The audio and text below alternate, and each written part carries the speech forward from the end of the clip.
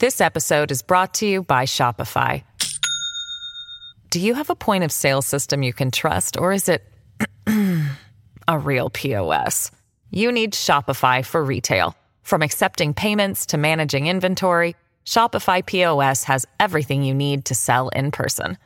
Go to shopify.com/system, all lowercase, to take your retail business to the next level today. That's shopify.com/system. Hello, everybody. This is Marshall Poe. I'm the editor of the New Books Network. NBN listeners like to read books and buy them. So we thought we'd tell you that right now, our friends at Princeton University Press are having a remarkable site-wide sale. You can get 50% off books, including ebooks and audiobooks, with the code 50, F-I-F-T-Y, at checkout until May 31. You can save some real money on Princeton University Press books. I encourage you to go there and check it out. Welcome to the New Books Network. You're listening to the New Books Network on our channel New Books in Geography. I'm your host for today, Stentor Danielson, from the Department of Geography, Geology, and the Environment at Slippery Rock University. Today, I'll be talking to Heather Goodall, author of Georges River Blues, Swamps, Mangroves, and Resident Action, 1945 to 1980, published this year by ANU Press. Dr. Goodall, welcome to the show. Thank you. I appreciate it, Stentor. It's a good chance to talk to you and to your audience. All right, so to start us off, why don't you tell our listeners a bit about your background and how you came to write this book? Okay, I'm a historian. I grew up on the Georges River, which is what this book is about, in an area in the estuary, and I'm writing about the saltwater part of the river, the estuary, the last part that's tidal and salt. I grew up there in the 1950s. Since that time, I've been working a lot with Aboriginal people in New South Wales, particularly in Eastern Australia, but also in Central Australia. And I've collaborated on a number of life stories with Aboriginal people, and I continue to do that work. But working with them, I've become interested in their focus on land and waters, and I've increasingly taken up a role in environmental history. And that's the position that I draw on in this book, although I've previously written about Aboriginal people on the Georges River as well. Okay, so for the benefit of our listeners who aren't as familiar with Australia, could you kind of set the scene, give us an overview of kind of where the Georges River is, what its landscape is like, its relationship to Sydney and the rest of Australia? Sure. The Georges River is on the east coast, and the lower part of it flows right through the city of Sydney. It rises as a freshwater river on an area called the south coast of New South Wales, which is mountainous and an area just inland from the big industrial cities like Wollongong. The river flows to the north, and then it curves and flows east through what are now the southwestern suburbs of Sydney. And this is an area which today is immensely multicultural, and it is densely populated. So this is an area which really is, the Georges River really is a city river. And it's in the southern part of Sydney, so it's in the class structure, the way that Sydney works. The more affluent areas are on the northern side of the main harbour where Sydney CBD sits. And in the southern area through which the Georges River flows, you certainly in the 1950s and 60s had predominantly working class populations, people who were labourers, they were factory workers, they may be small business owners, they were tradesmen, people who were less powerful than those who lived in the northern suburbs. So it's a working class area. There were very few people with tertiary education. There were some teachers in the areas along the lower part of the river, but they would have been the more educated and the more affluent of the population there. Okay. And so in the introduction in the book, you have this very kind of humble statement that you don't think this book is sort of a full-on, more than human environmental history. But if you don't mind, I want to kind of start by approaching it through that more than human aspect, because I think in some ways the most interesting character in the book is the mangroves.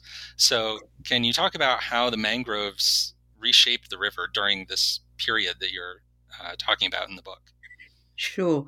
I'll really certainly talk about the mangroves, but the three main themes of the book are entangled, so I'll refer to them.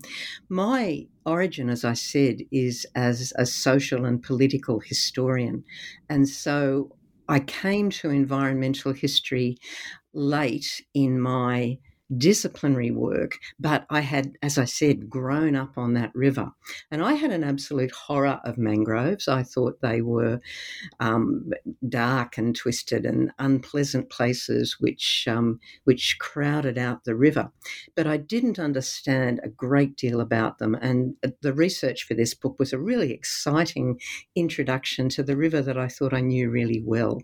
So mangroves, in the decades before I was born, in the early part of the 20th century, mangroves were occasional fringing plants along the edge of often salt marsh areas, which we would today call wetlands.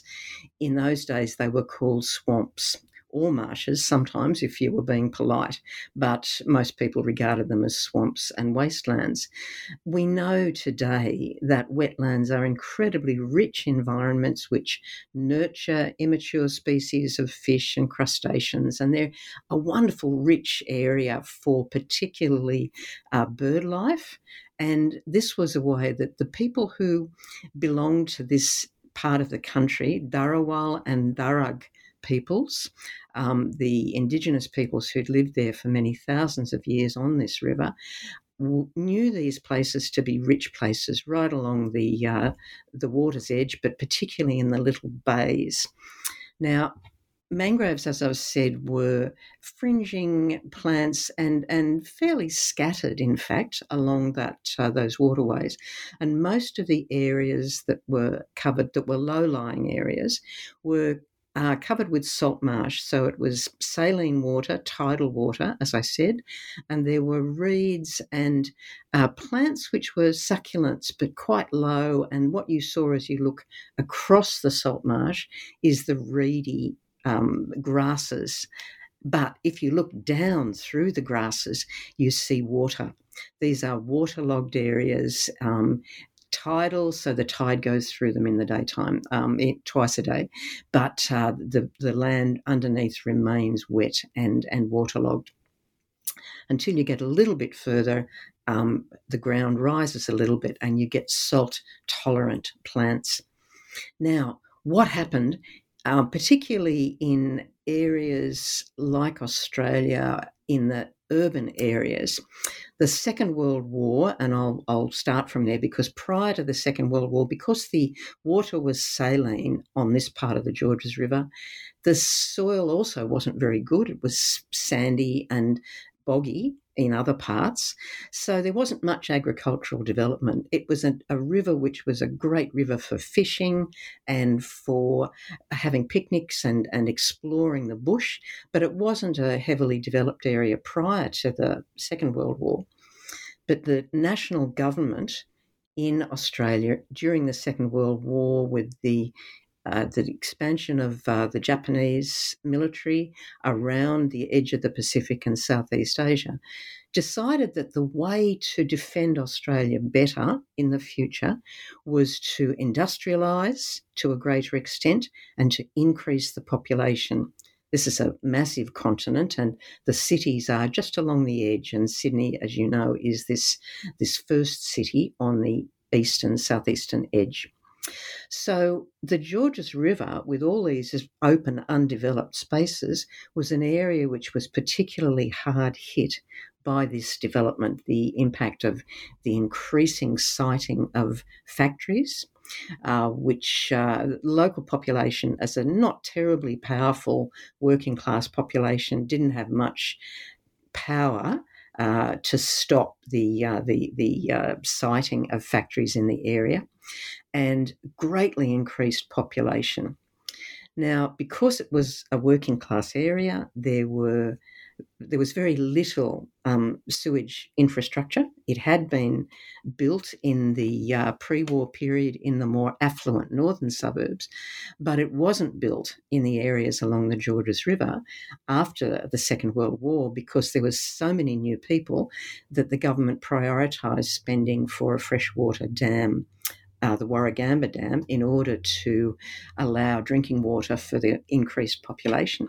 So what you found was that there was massive amounts of nutrients going into the river, pollutants from the new factories and nutrients from the human waste of this greatly expanded population. But we are also finding out that possibly there was early impacts from climate change along this river. And so the river water levels were rising slightly. Now, both the increased nutrients and the water level rises favoured the mangroves. So the mangroves expanded. From about the 1940s and certainly the 1950s, mangroves were seen to be expanding along the river and in the bays.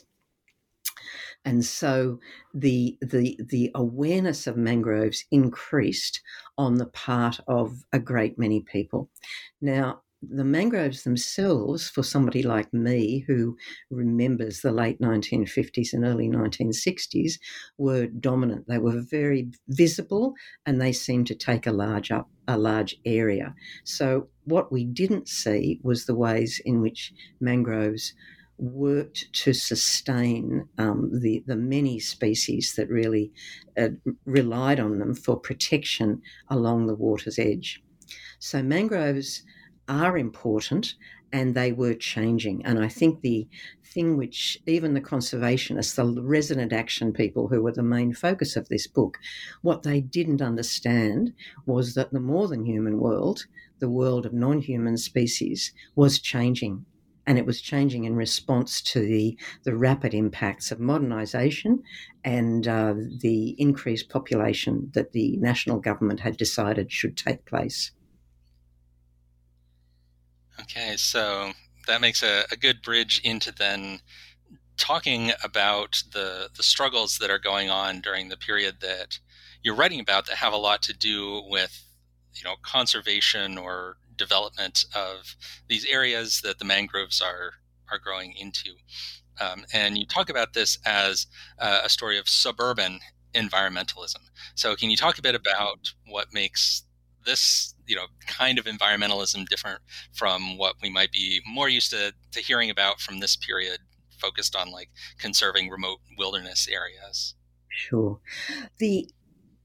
The themes that help us to understand, I think, what's going on in a way that many of us didn't understand in the 60s and 70s while we were actually living there, were that this river really suffered the impacts of development and modernisation after World War II with this rapid expansion of the industrial base along this river in the open spaces and massive increases in population. Now, Martin Malosi has written about this a lot in the United States. What we see in this period, and I can remember it a little myself, is not only the massive increase in pollutants in the river and nutrients in the river because of the factories and the population, but there's also a great increase in the household garbage which is being produced. As the population is increasing, what's also happening is that the packaging industry has begun and is expanding, so that everything that was happening in a changing economy with more cash, which was occurring in the expanding economy of the post-war cities in Australia, there was a great expansion in household garbage. Now, at that stage in Australia, the full responsibility for disposing of garbage, as well as sewage was a state responsibility, but garbage was a local government responsibility. And local government aldermen and councillors saw the expansion of the mangroves, which was taking place for the very same reasons that they were experiencing difficulties. The expansion of the mangroves gave them an excuse because they, by definition, felt that mangroves were unsightly and species which harboured mosquitoes, which was a misinterpretation of the way the species operated in these wetlands. And they decided that they were not of use to the population. So the mangroves were the excuse to solve this garbage problem by digging up the wetlands, digging up the mangroves which were expanding, dumping rubbish there, and at some stage, when the rubbish had all been compacted, the intention was to build playing fields. And there are indeed a great many playing fields along the Georges River for this reason. This was the way local government saw to solve its garbage problem. Now, what that meant was that these areas were garbage dumps really for local government, but they felt they might curry some favour with the local sporting clubs. And remember, this is a working class area.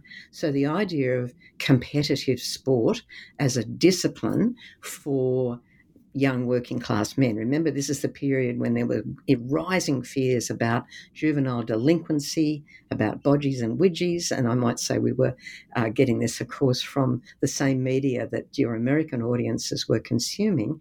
The baby boom. Children were emerging as teenagers and young adults, and working class youth particularly was seen as threatening to the overall authorities. And so the idea of involving working class youth in more and more competitive sports was a pretty attractive one. It was about discipline and control. So setting up playing fields was a goal that councils felt would win them approval, and it would rid the areas of these areas which were thought to be wastelands, which council disapproved. My suspicion is that there is some lingering PTSD as well, in fact, from the Second World War theatres of war in tropical jungles. And those places it was the first time Australian soldiers had fought in a jungle environment.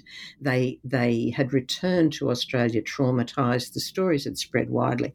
So the expansion of the mangroves was seen in that context as well. So Alderman really thought that this was the way to go, to dig up the mangroves, dig up the wetlands and dump the garbage there and ultimately make playing fields.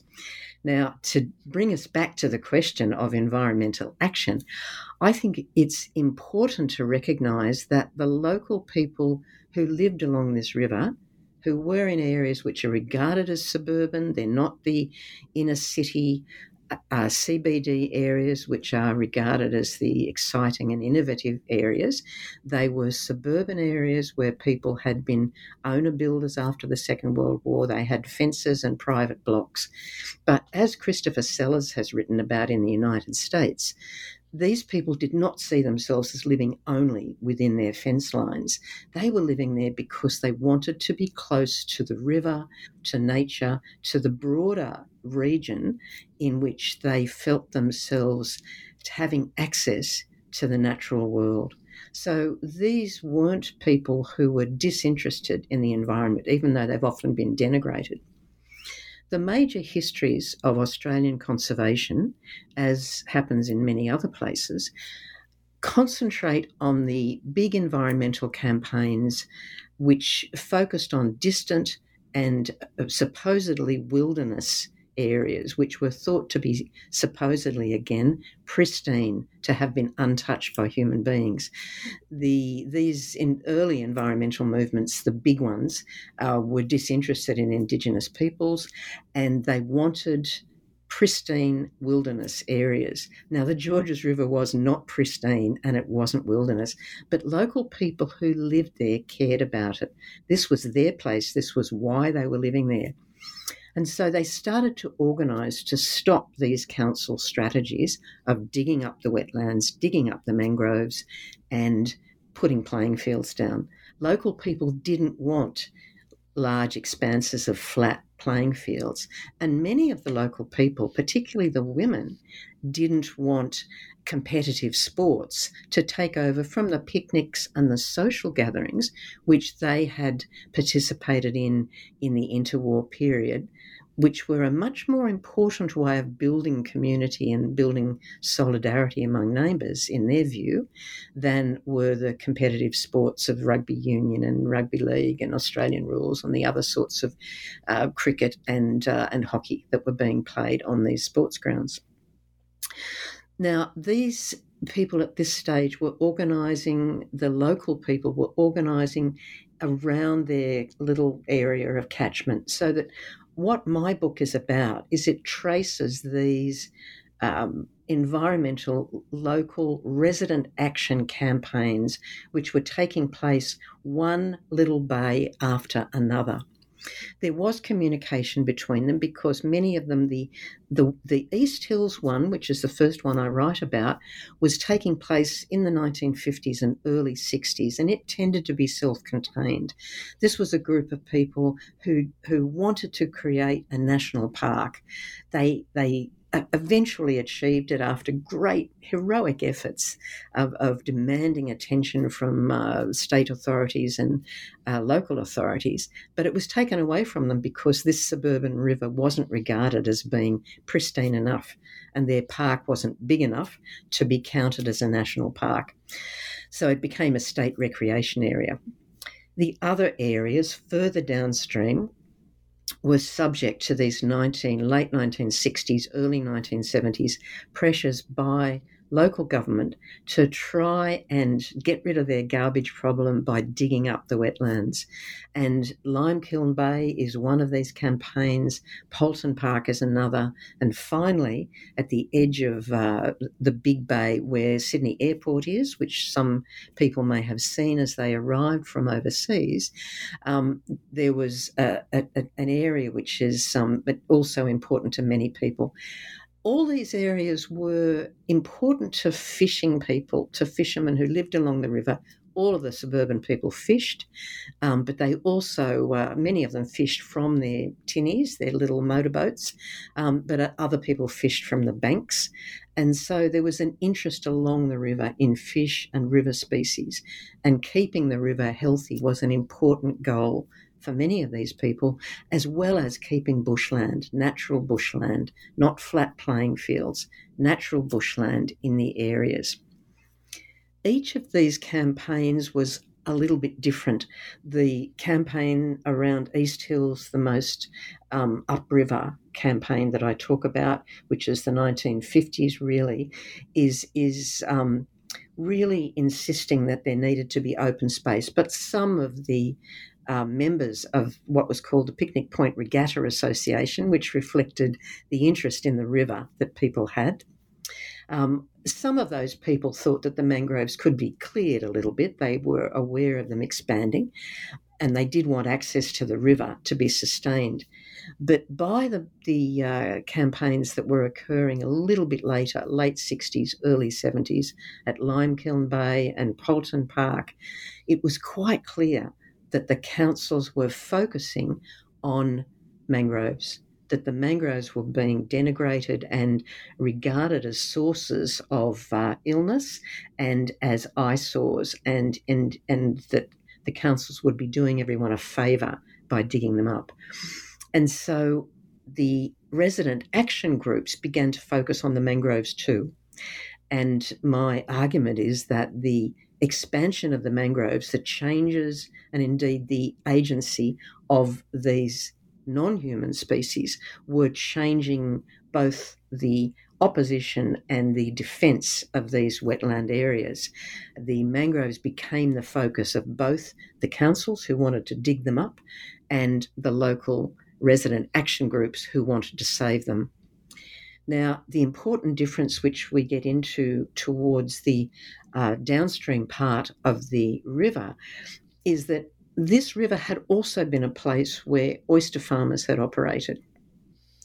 And the oyster farmers had their oyster racks in the river, but they had been quite separate from the land-based suburban groups, if you like, the people who'd been owner-builders and the factory workers and the small businessmen who'd been living along the river and been beginning to consolidate their holdings as more people came in.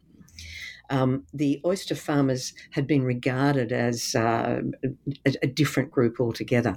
What the Polton Park campaign was able to do was to unite the land-based conservationists who were trying to save the mangroves and the bush with the oyster farmers, and together they tried to defend the wetlands. They saw the river quality and the water quality as important. At the same time, there's gentrification going on in the lower reaches of the river as the economy is changing again. There's still no sewage, there's still no infrastructure to allow the river to be protected, but there is a lot of antagonism towards the oyster farming, and so the oyster farmers are needing to defend themselves again against the affluent groups who are beginning to settle in the waterfront areas of the lower river. And finally, the campaign that I look at is the campaign around Tara Point, which is at the entrance to what's known as Botany Bay and close to where the airport is. The decision to build a new airport meant that there were going to be projections of the new runways into the bay, and it would disrupt the currents and the situations for fishermen. As I said, fishermen were really important in all of these campaigns. They were the people who knew the river, and they were the people who understood issues around currents and fish species. But as the person who became the champion of the Tara Point area and who led that campaign was Bernie Clark. And Bernie Clark was a fisherman. And as he explained, he didn't know one plant from another, and he didn't know anything about birds. He just knew about fish. But in the process of trying to save Tara Point from the impact of the airport and the dredging which was going to occur, what Bernie Clark did was learn. He learnt about mangroves, and he learnt about migratory birds. He learnt about the bird life which had been potentially living in the area, in the swamplands and the mangroves. And he became a very well-known and indefatigable activist. He was so courageous and so tenacious, and he really led that campaign and others along the river to protect the wetlands, to protect the mangroves, and to protect and restore the river quality. So it's those local people who weren't affluent, who weren't interested in or who weren't focused on pristine wilderness in some distant place to which they might travel if they ever had enough money for a holiday. These were people who were trying to save their local area. And in that sense, these are suburban people.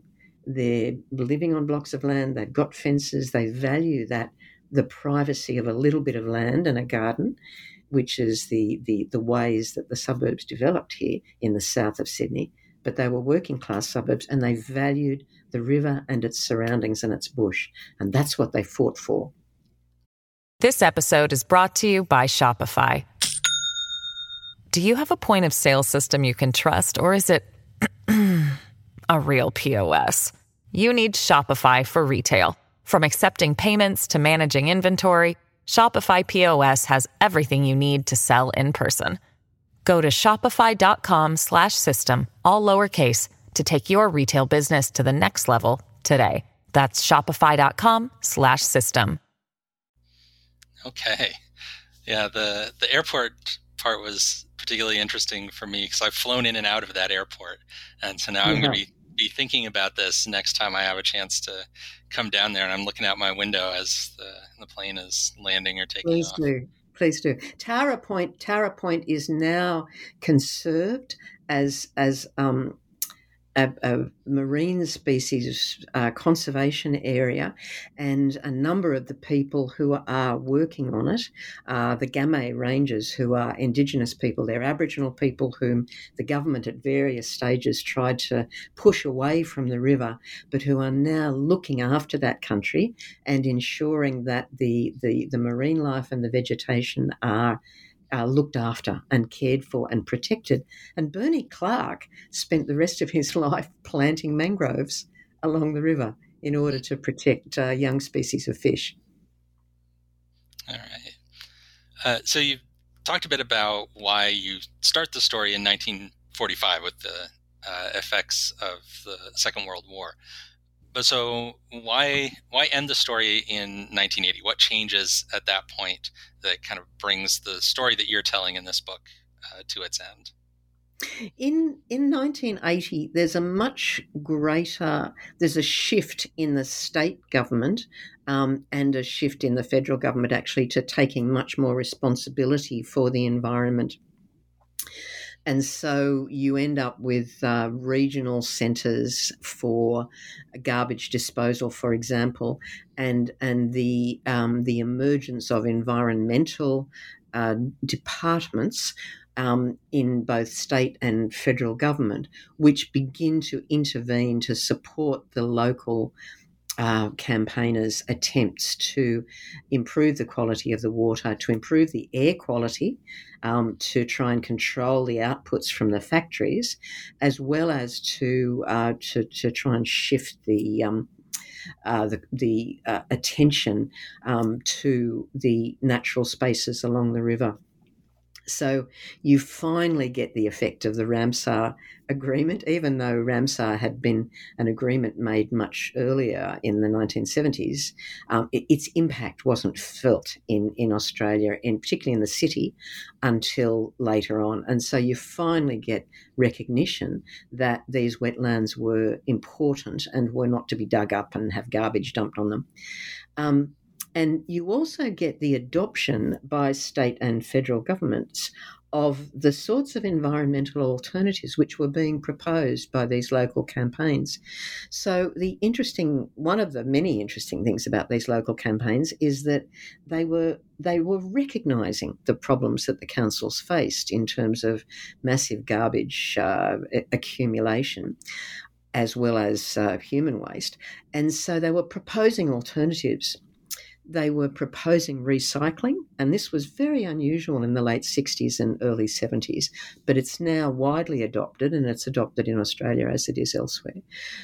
Problematically, obviously, as a lot of garbage has been shipped overseas, but nevertheless, this is much more an active part of the way state and federal governments in Australia see their role as being responsible for the sustainable management of human waste and household waste and garbage, and certainly of industrial waste. So that shift, it was finally the effect of a number of decades of action by environmentalists. And my concern is that these suburban environmentalists have been ignored in the big history. They were the ones whose petitions, their visits to council, their talking with neighbours, their gathering at the sites as educational sites for the wetlands to try and explain to people in the area why they were so important. All of that action had actually saved quite a lot of these wetlands. Some was lost because councils overrode them, but quite a bit was saved until the big changes could occur at state and federal governmental level.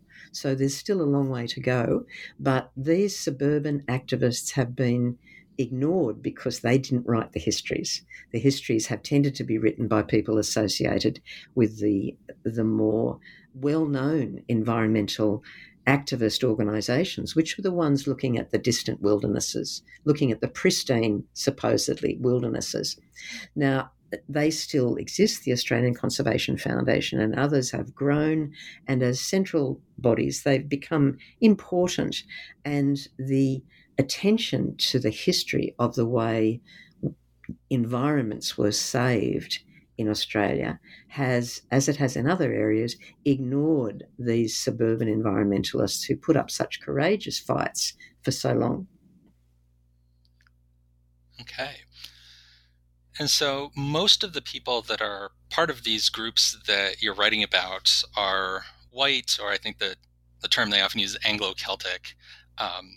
So I was wondering if you could talk a bit about how that affected the way they were able to do the activism that they were doing, and also, what their relationships were with some of the other groups that lived in that area, including the Aboriginal people of the Sure. Georges River. Sure. I mean, and this is an interesting river in that each of the groups. I've written a book about Aboriginal histories along the river up to the present, and it's quite clear as you look at these environment activist movements of the 1950s and 60s and 70s that there was very little contact with the Aboriginal people who continued to live on the river as they did. Each of the groups tended to look inwards to associate with themselves. So while Aboriginal people had much more awareness of non-Aboriginal people on the river, they weren't actively building alliances at that stage, either with the Anglo groups or with the incoming groups who included Arabic speakers and Vietnamese people after 1985. And it has only been in the very recent past, the last 20 years or so, that there has been a greater recognition of the importance of Aboriginal knowledge on the river. But even the groups that I'm talking about, the East Hills group, for example, and the smaller resident action groups, had an imagined vision of Indigenous conservation values, and they saw themselves as honouring a tradition of Aboriginal conservation which was in the past. So they weren't making alliances with Aboriginal people, they weren't finding Aboriginal people, and clearly that would have strengthened their position. But at the period that I'm writing about, they were tending to work only within the Anglo group. Now, the other thing that's happened since the 1990s and onwards has been the reassertion and the major recognition, because they've been fighting for it, of Indigenous peoples in terms of their interests in land and water, and the presence of Indigenous people, not only in remote areas, but in the middle of the city, people who had sustained their hold on the rivers, as I've written about in other places, who'd clung in there and who'd kept on advocating the importance of the quality of the water and the landscape. There was a greater recognition of their continued presence and of their continued role, and they have themselves taken up the organisation of building alliances with environmental authorities, environmental departments of the Anglo structure, and are involved in things like, as I said, the conservation at Tara Point. Now, there has yet to be strong alliances built between the incoming immigrant groups who are also extremely interested in the local environments. And again, I've written about this in another book called Waters of Belonging, where I've talked with a number of Arabic-speaking Australians, some of whom are Mandaean and some of whom are Muslim, and they have different perspectives on the ways that water might be used. But water is incredibly important to both, and all of them fish, as do the incoming Vietnamese Australians, so that, and they too are living along this river. So issues about fishing and river quality are of enormous importance to everybody, Indigenous peoples, Anglo-Saxon and Anglo-Celtic as they are. There's a lot of Irish people along this river and Irish background people, and Arabic speakers and Vietnamese Australians since 1985. So the river quality has been important for everybody, and each of those groups has built up their pressure on the local and state authorities, local governments and state government, and increasingly the federal governments, to consider the health of the rivers that flow through cities, not just to think about environment as some distant place, but to think about environment in the places where most people live and where there is greatest cultural diversity. Okay, so next I want to ask you about your research process. So how did you go about putting together all of the data and the information and also the photographs? Like, this is a very richly illustrated book, so you had access to a lot of historical information to put this together. How did you go about accessing all of that and bringing it all together? Sure. Look, it's been incredibly rewarding, I have to say, really rewarding. Um, all of the research that I've done on the Georges River with Aboriginal people, with Arabic speakers, with Vietnamese Australians, and with this set of Anglo-Celtic groups has been strongly informed by oral history methodologies. So I've interviewed people often. Sometimes people like George Jacobson, for example, who was a real hero of the East Hills attempt to get a national park. George Jacobson has died, but I've interviewed his kids and I've interviewed other people in the area. I have drawn extensively, because I'm a historian, on state archives, obviously, because there's actually quite a lot of state archives tucked away which we can draw on about Indigenous people, particularly along the river. But again, I've worked with oral history methodologies, and I was able to interview many of the people who had lived on the river at one stage or another, who may have moved down to the south coast, for example, to communities down there, or maybe living in La Perouse, which is on Botany Bay, so that's on the eastern side of the airport as you come in. They'd been forced out of the lower part of the river, but they'd survived. They'd stayed there. So I've interviewed many people there, and I've interviewed, again, as I said, members of the Arabic-speaking communities and the Vietnamese-speaking communities, the Vietnamese communities. So I've had a lovely time interviewing people, and they've taught me a great deal. They've often had very different experiences of the river than I had growing up. The people of my age who were the children of oyster farmers, for example, had a wonderful sense of belonging on the river. They could travel up and down on their families' punts. They really felt at home on the oyster racks and in the mangroves. And Indigenous peoples, the Aboriginal people whom I've spoken to, who grew up on Saltbone Creek, just a mile or so away from where I grew up, who went to the same school I went to, those people have been able to teach me also about not only where they came from and what the stories were about the country that they learnt, but they've been able to teach me about their survival tactics and where they worked and how they got cash. And a number of those Aboriginal people, for example, would gather wildflowers and they'd sell them for cash to the local the Anglo-Celtic communities, who were very big on nationalism and bushflowers and things like that. So this would give a bit of cash to the Aboriginal communities. But on the other hand, it was an opportunity for Aboriginal people to teach their young kids about medicines, medicinal uses of some of these plants, and the stories that were associated with them.